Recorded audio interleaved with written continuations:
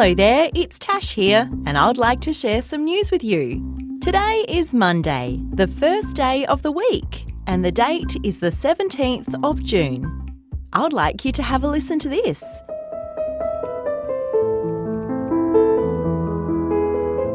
It's a tune you might have heard before. Maybe it was played to you when you were a baby to help you go to sleep. It's a really old song called For Elise.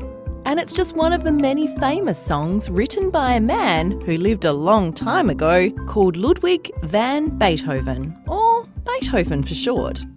Beethoven was a German composer. That's someone who writes music. He was also very good at playing the piano.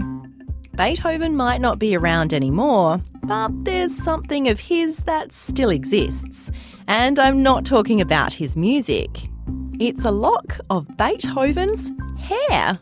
How strange.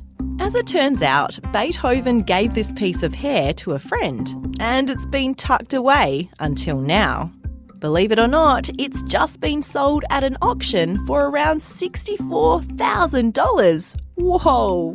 Who would have thought hair could be so valuable?